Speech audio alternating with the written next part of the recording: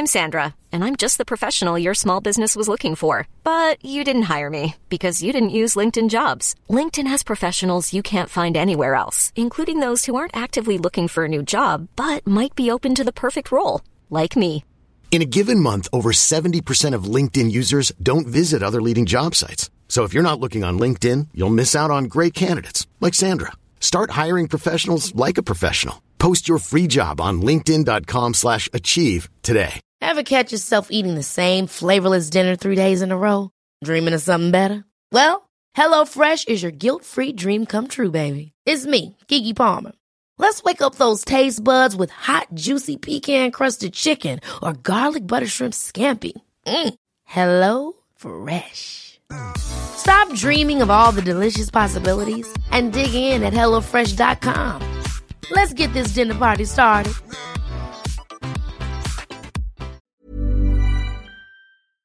Well, hey there, welcome once again to Drummer Daily.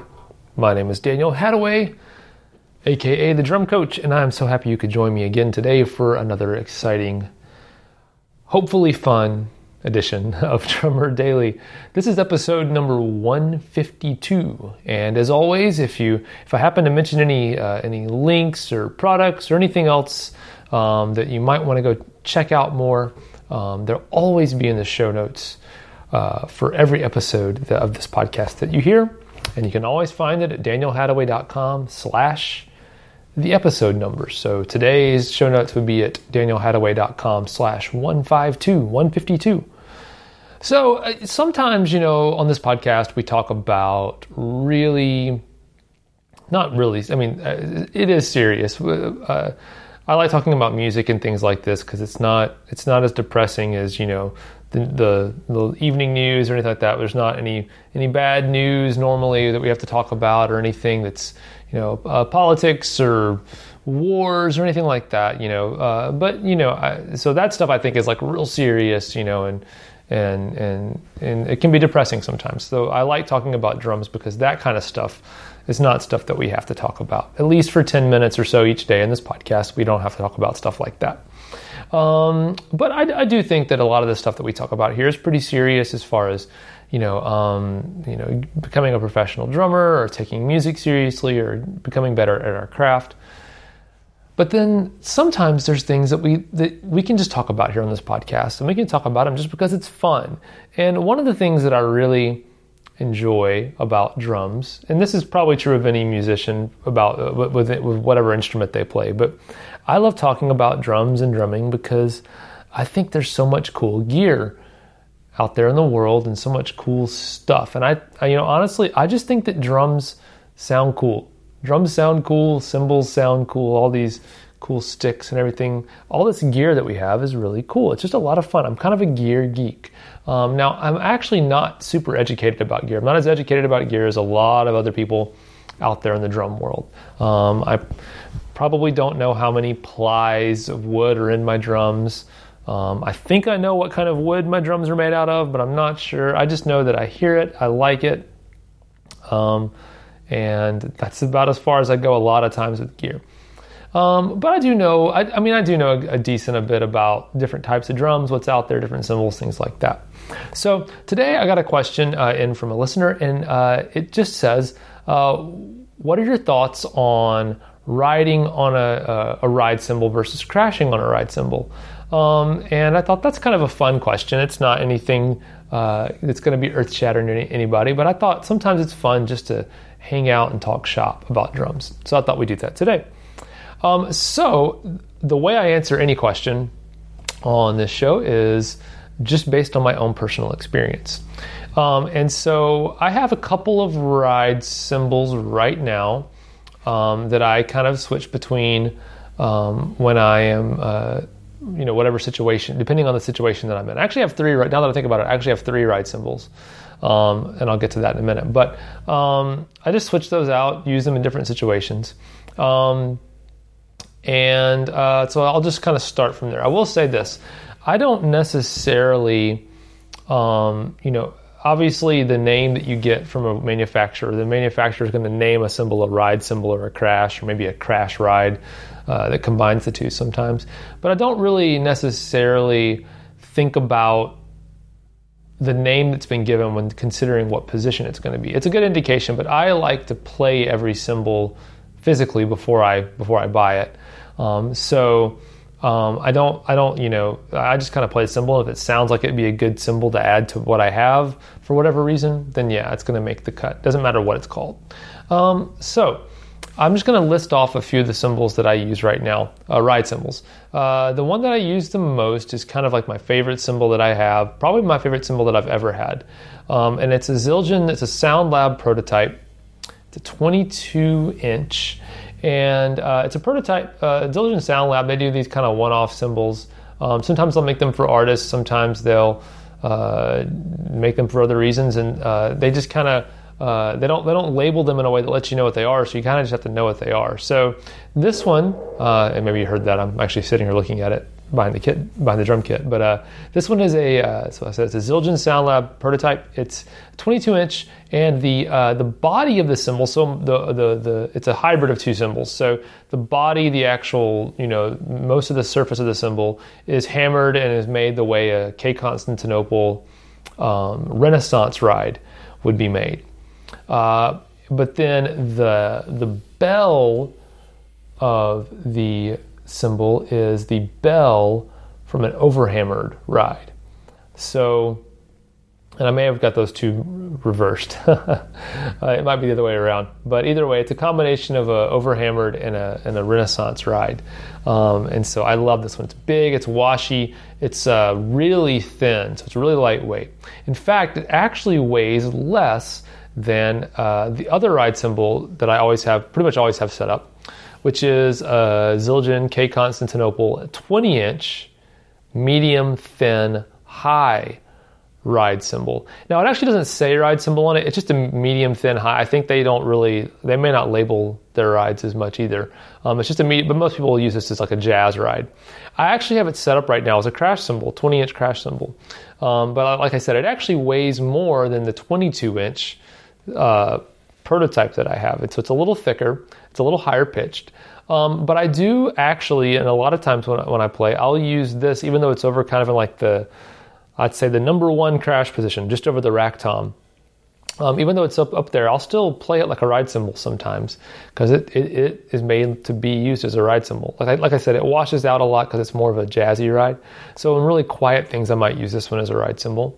And then in louder situations, I'll use the Sound Lab prototype. So I kind of use those a lot. And then the other one that I have is Zildjian. It's a K custom medium ride. It's the one that came in that, it comes in the worship pack, the Zildjian worship pack, which they sent me because I'm on the box for that worship pack. And so they sent me that pack of cymbals.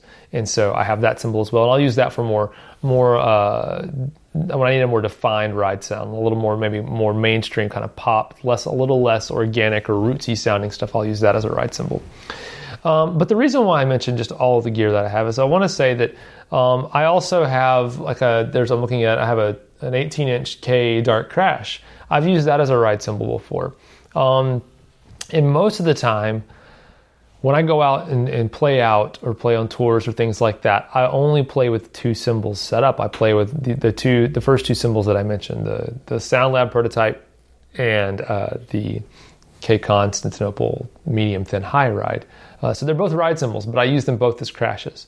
And personally, I like to have cymbals that are versatile. I don't like having a ton of cymbals set up around me. Probably mostly for the looks, if I'm honest. If I'm brutally honest with myself, it's because I don't like the way it looks with a bunch of cymbals for me. But I'm just trying to get to the point of saying that I don't like having purpose-built cymbals. It's like there's I think it's Alton Brown, the guy who's the TV guy. He has like that show Good Eats that was on TV for a long time. He talks about how he hates like purpose-built single-use machines in the kitchen. Like he hates like the idea of like a pasta maker, and then a purpose-built ice cream maker, a purpose-built fryer, things like that. Because he's like, you can probably find one piece of gear that'll do a lot of different things, and you can have less things sitting around your kitchen. I feel the same way about cymbals most of the time. I don't like having a bunch of super distinctive cymbals that don't serve most songs. Honestly, I'm on a budget still, and I don't just buy like everything that comes around. I don't like having a splash cymbal up on my kit because there'll be one song at one point, in a hour and a half long concert, there'll be one song where it gets hit once. I just find another way to do that. But that's just my personal preference. But I have no qualms, to actually answer the question, I have no qualms about crashing on a ride cymbal. Even that big, the thick the K Custom medium ride that I have no problem crashing on that. The big thing to keep in mind is that a lot of times when I'm crashing on ride cymbals, I'm in situations where the cymbals are being mic'd. Most of the time they're being recorded, or I'm in a big enough venue where the stage volume coming to the audience is not as much of an issue. So I'm able to, not really think about, okay, if I really want to wash out this big thick ride cymbal, how is it gonna, is it gonna just sound like insanity to everyone else? I don't have to think about that too much. But I will say that in a recording situation too, when you crash on a ride cymbal, and this is something, again, I always talk about mixing with your ears or mixing through the microphones. And this also definitely goes with choosing what to play. I've early on when I first got some studio experience, I started learning how my cymbals sounded drastically different just in the context of a mix, even before they've been, compressed or EQ'd or anything. Just the way the cymbals, when they go through mics and they actually get blended in with all the other instruments, how different they sound than what they sound to me sitting right here at the drum kit. And one of the first things I noticed was, man, this ride cymbal, when I wash it out and really go for it on this ride cymbal, whatever one it was, it actually sounds a lot more musical and a lot more pleasant coming through the mics than it does to me right here in person. And if I never discovered that, I never would be comfortable washing out the ride cymbal the way that I did. So I always would encourage you just to listen to your cymbals, just like anything else on your drum kit, through the mics that you're using and the way that it's being presented to an audience, whether that's through a PA, live, or whether it's on a recording, or whether it's none of those. It's just in a restaurant and you're playing, jazz music or background music, or you're in a wedding band or whatever it is. Do your best to perceive all of your instruments the same way that your audience is going to. That'll help you play much more in tune with I guess I should say much more tastefully, much more in tune with what your audience is hearing. And I think that you'll be happy, your band leader will be happy, or whoever hired you will be happy, and your audience will be happy, which is the ultimate goal. So I hope you had fun today just talking about cymbals. I know I did. It's good just to take a break every once in a while and just hang out and talk shop. So I hope you enjoyed it. We'll be back again tomorrow for another episode of Drummer Daily. But until then, go play the drums. Have fun. That's what I'm going to do. As soon as I stop this recording, I'm playing the drums. And I hope you do too. All right. Thanks for joining me. Bye for now.